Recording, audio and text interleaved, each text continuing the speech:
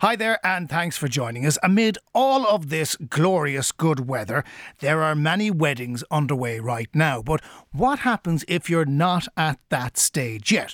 Well, first of all, you need to find someone to get married to, and then you need to find the perfect venue. The two businesses we feature this week will have you sorted. I'm Jonathan Healy, and this is Red Business.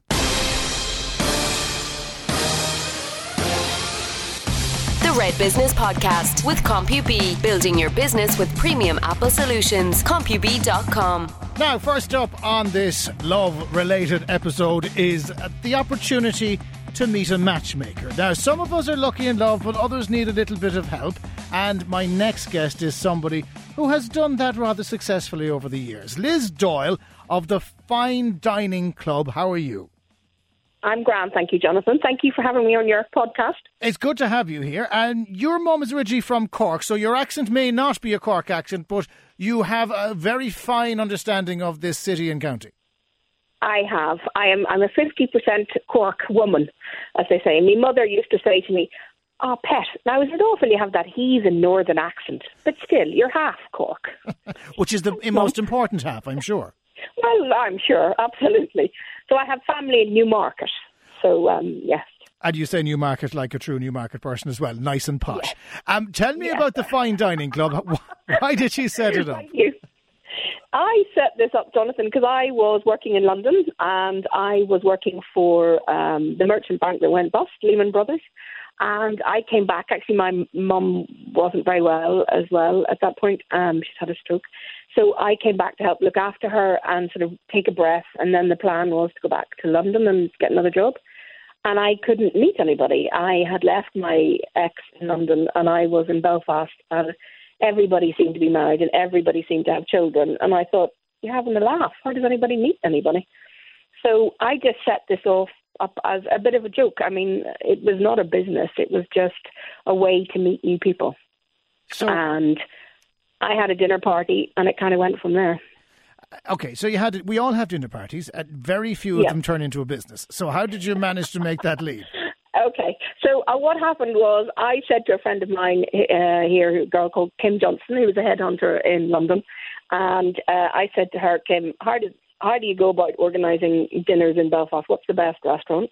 And at that time it was a place called Dean's that had a Michelin star. I booked a private room and said, I'm going to bring 30 people and they're all going to pay me and then I'll pay you. And that's what we did. And I went round and gathered 15 single guys, 15 single girls and said, it's just a bit of crack for everybody to matchmake, have a laugh, see what happens and go home.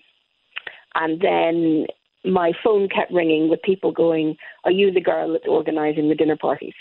And at that point I was working for a rather well-known consultancy firm in Northern Ireland, stroke accountancy firm.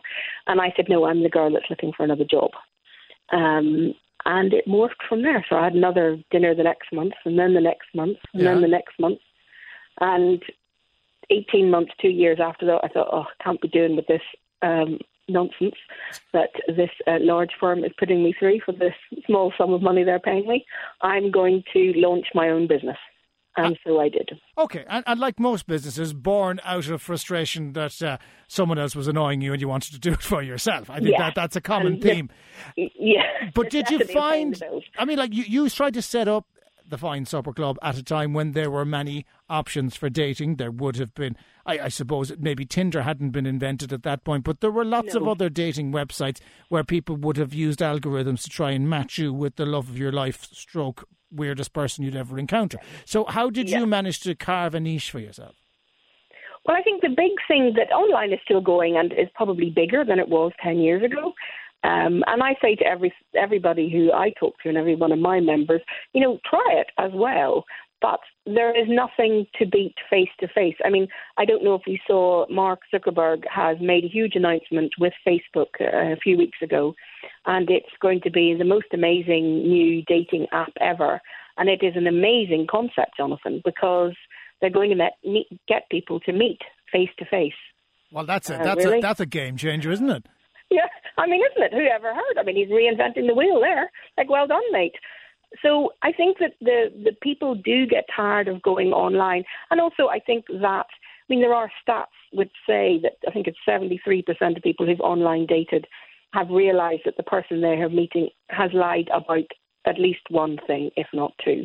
You know, there are television programmes dedicated to people like Catfish who are lying about who they are and what they are online. It's very hard to lie to somebody when you're eyeballing them. You know, you're looking at them face to face and they're going to say to you, this isn't really me. This is a picture of me 10 years ago. Yeah, and let's face it, we live in a world right now where the digital reality and the actual reality are very different, and people tend to not only tell lies online but big themselves up.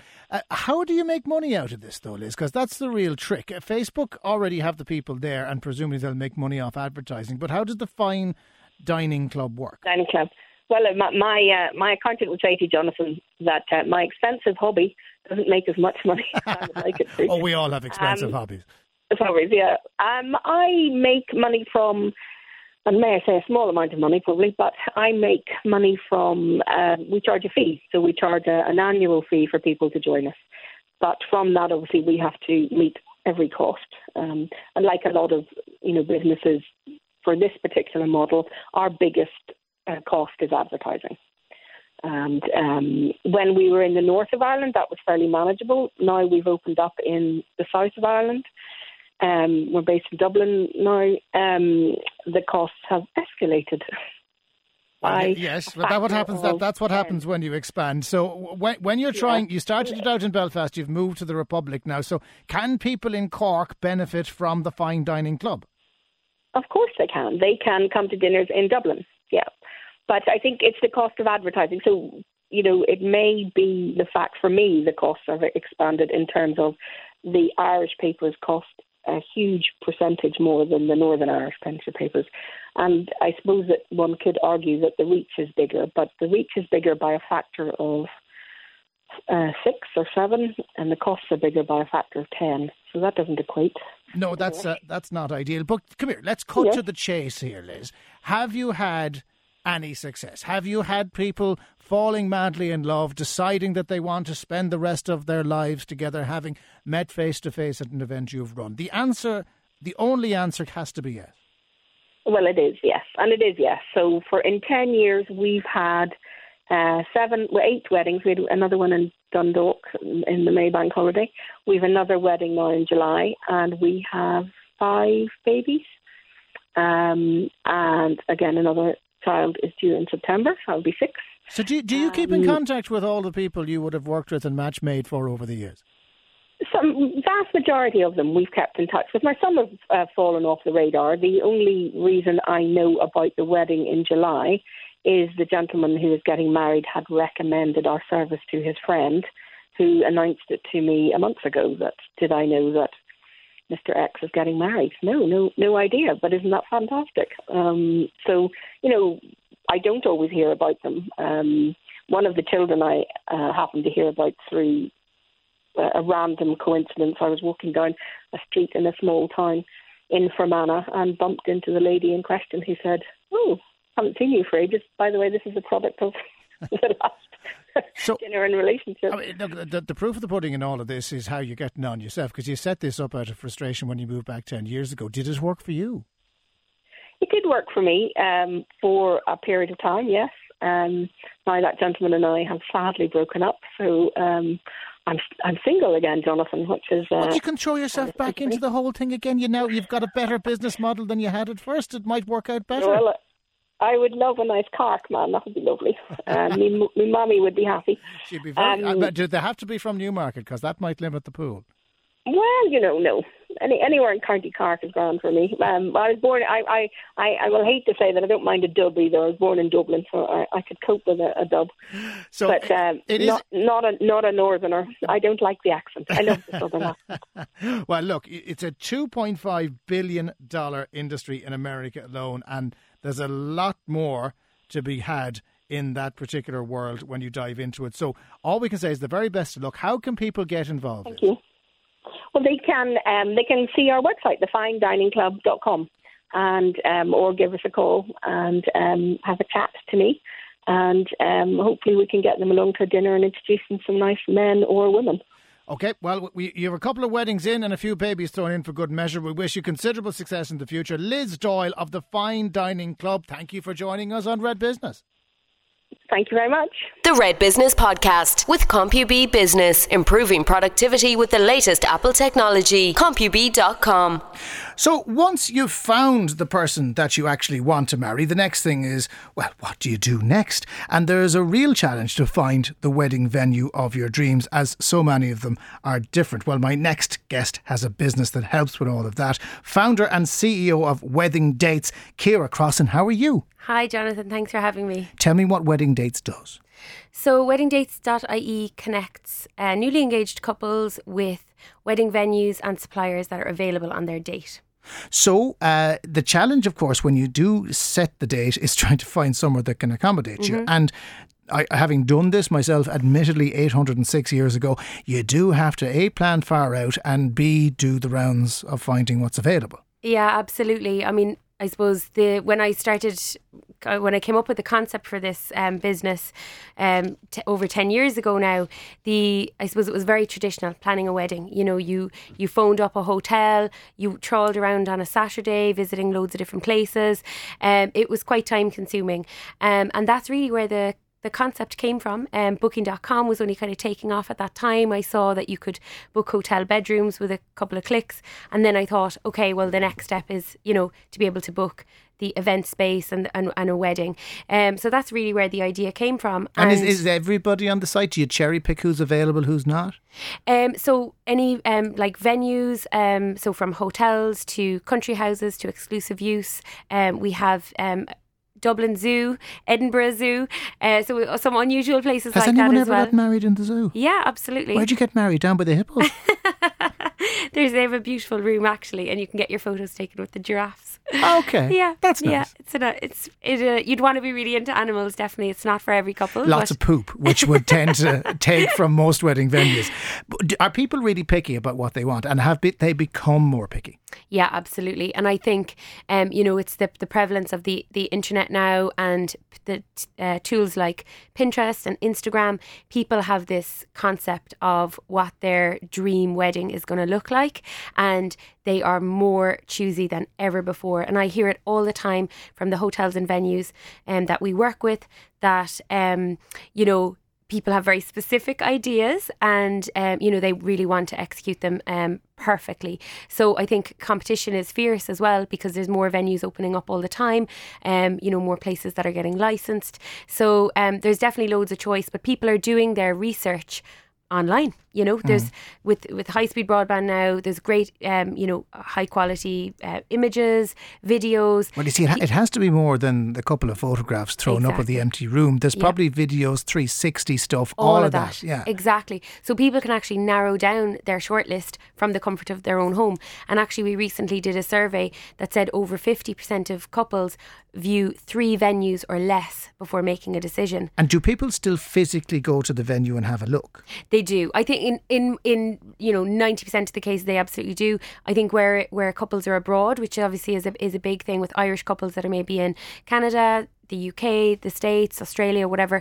So a lot of hotels now facilitate Skype show rounds. So they'll actually bring them around. So there's somebody there on the other side of the Skype. Here's the toilets. Yeah. Here's where the band is going to be. Literally going through it on Skype to kind of give them a feel. Or they might have a family member on the ground that can go and look around the property as well. And it is one of the advantages of the site that you can look at dates. So if you decided I want to get married on June 16th next year, I don't know what day of the week that is, you can go and have a look at June 16th and see what's available and then go through the hotels. Absolutely. Hotels must love you. Yeah, that's the whole USP of WeddingDates. For couples, it answers that initial question. What is available on the date I want to get married? And the hotels and venues love us because we're driving them couples who want to get married on dates that they are empty. So with a function room in a hotel, you can only sell it once. It's either available or not. So let's talk about you. You came out of UCC. Well, you obviously you've more to your life than that, but in the business sense, you came out of UCC with a degree in BIS. Mm-hmm. What was the dream for Ciara at that point? Was it always to be an entrepreneur? Did you try your hand at working somewhere else? Yeah, I suppose I've always had that dream of owning my own business, working for myself. The word entrepreneur wasn't really as in vogue as it is now back then. But I think I always had that in me from a very young age. My family background is hospitality, actually. Both my parents grew up in hotels. So the joke was, when you're in school and your teacher asks you what you want to be when you grow up, I always used to say I wanted to own a hotel, and at that point my father was like, no, it's such a hard life.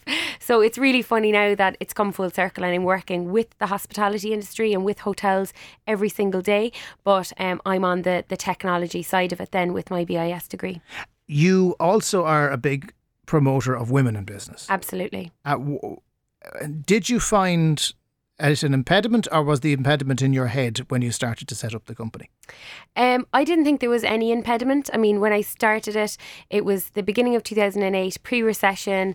The boom. I just thought, the world is my oyster. I was so naive. Youth is terrible like that, Absolutely. Isn't it? Yeah. When I think back on it now, there was quite a bit of arrogance, I suppose. I just thought, well, I'll try this, and if it doesn't work, I'll get another job. I was very carefree about the whole thing. And then obviously the recession hit. So I don't think there was anything in my head that was holding me back. But I definitely found then when I started the business and I started going to different networking things or started going to presentations or going to meetings, it was a lot of men in suits. And I really found that, I was very much in the minority being a female founder. And I suppose that's something that I really champion now is other females in business and, the power of females supporting each other because the struggles are different and they certainly are there.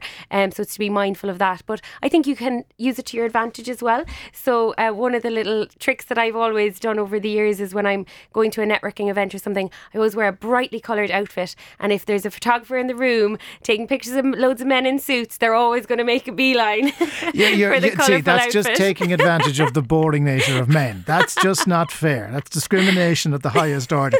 But you're also a big proponent of flexible working for parents as well, because you've is it twins? Yeah, I have 4-year-old twin you boys. Look very relaxed for someone who's got 4-year-old twin boys at home. I'd imagine inside you must be crying. Yeah, there's a lot going on, but I think it's really important. I think and a lot of companies could really support their staff with this. I'm a big proponent of flexible working. So when I had the twins, I cut down to a 4-day week, and I offer that to my staff as well. What days they want, the hours that suits them with their lifestyle. And particularly, of course, it's more relevant, for people if they have kids, but they might have other commitments or other things that they want to pursue as well. So I think if you are flexible with people and accommodate them and appreciate that work is a big part of all of our lives, but it's just a part of our lives and we're all more than just our jobs. And I think if you're mindful of that with your employees, then they'll really value that and appreciate that and give you that loyalty in return. We had a wedding special early on in the podcast run, and there was a couple of people you've presumably worked with because it's quite a small sector, and I asked them the same question, and I'll ask you the question as well. When you go to weddings, do you find yourself looking at the wrong things now? Instead of looking at how wonderful the bride is or whether the shoe stickers are still on for the groomsmen, you go around, it's a nice venue, isn't it? I could see this on the website. Oh, absolutely. I'm a demon for it. I think when you're in the industry, anyone who works in hotels, then when you go into another hotel, you're always looking around. So I'd be looking at every little detail like that. Pure nosiness, I think, and you can't help yourself really, I think, when you're in the industry. And do you find yourself critiquing hotels going, doesn't look as nice as it did on the website? Absolutely. So what advice would you give to hotels? I mean, because it's a competitive sector, there's lots of them out there. What do they need to do to make sure they stand out on WeddingDates.ie? I think they really need to give couples that wow factor. We just had the royal wedding last month, but when a couple gets engaged, they're all Harry and Meghan in their own world, It's the biggest day of their lives. They're spending, probably their life savings or taking out a big, huge loan to pay for this day. And even if it is a hotel or a venue that does a lot of weddings, that each couple has to be treated and given that really wow experience right from the first email that they send them to when they come in for the show round appointment, that they're giving them that wow factor. And what's the plan for the future? Is it just going to be .ie or have you plans for wedding dates anywhere else? Well, we already have weddingdates.co.uk. So we expanded into the UK 6 years ago, and our business is more than double the size in the UK than it is in Ireland now. So that's really, really taking off. We're also looking at other English-speaking markets like South Africa and the US. So watch this space. From little acorns, indeed, did big things grow. Ciara Crossan, founder and CEO of WeddingDates.ie and WeddingDates.co.uk. Ciara, thank you for joining us on Red Business. Thanks so much, Jonathan. My thanks to Ciara and to Liz and to Niamh Hennessy, who of course is the producer of the Red Business podcast. If you want to get involved, it's redbusiness@redfm.ie. We'll catch you on the next one. The Red Business Podcast with CompuB. Building your business with premium Apple solutions. CompuB.com.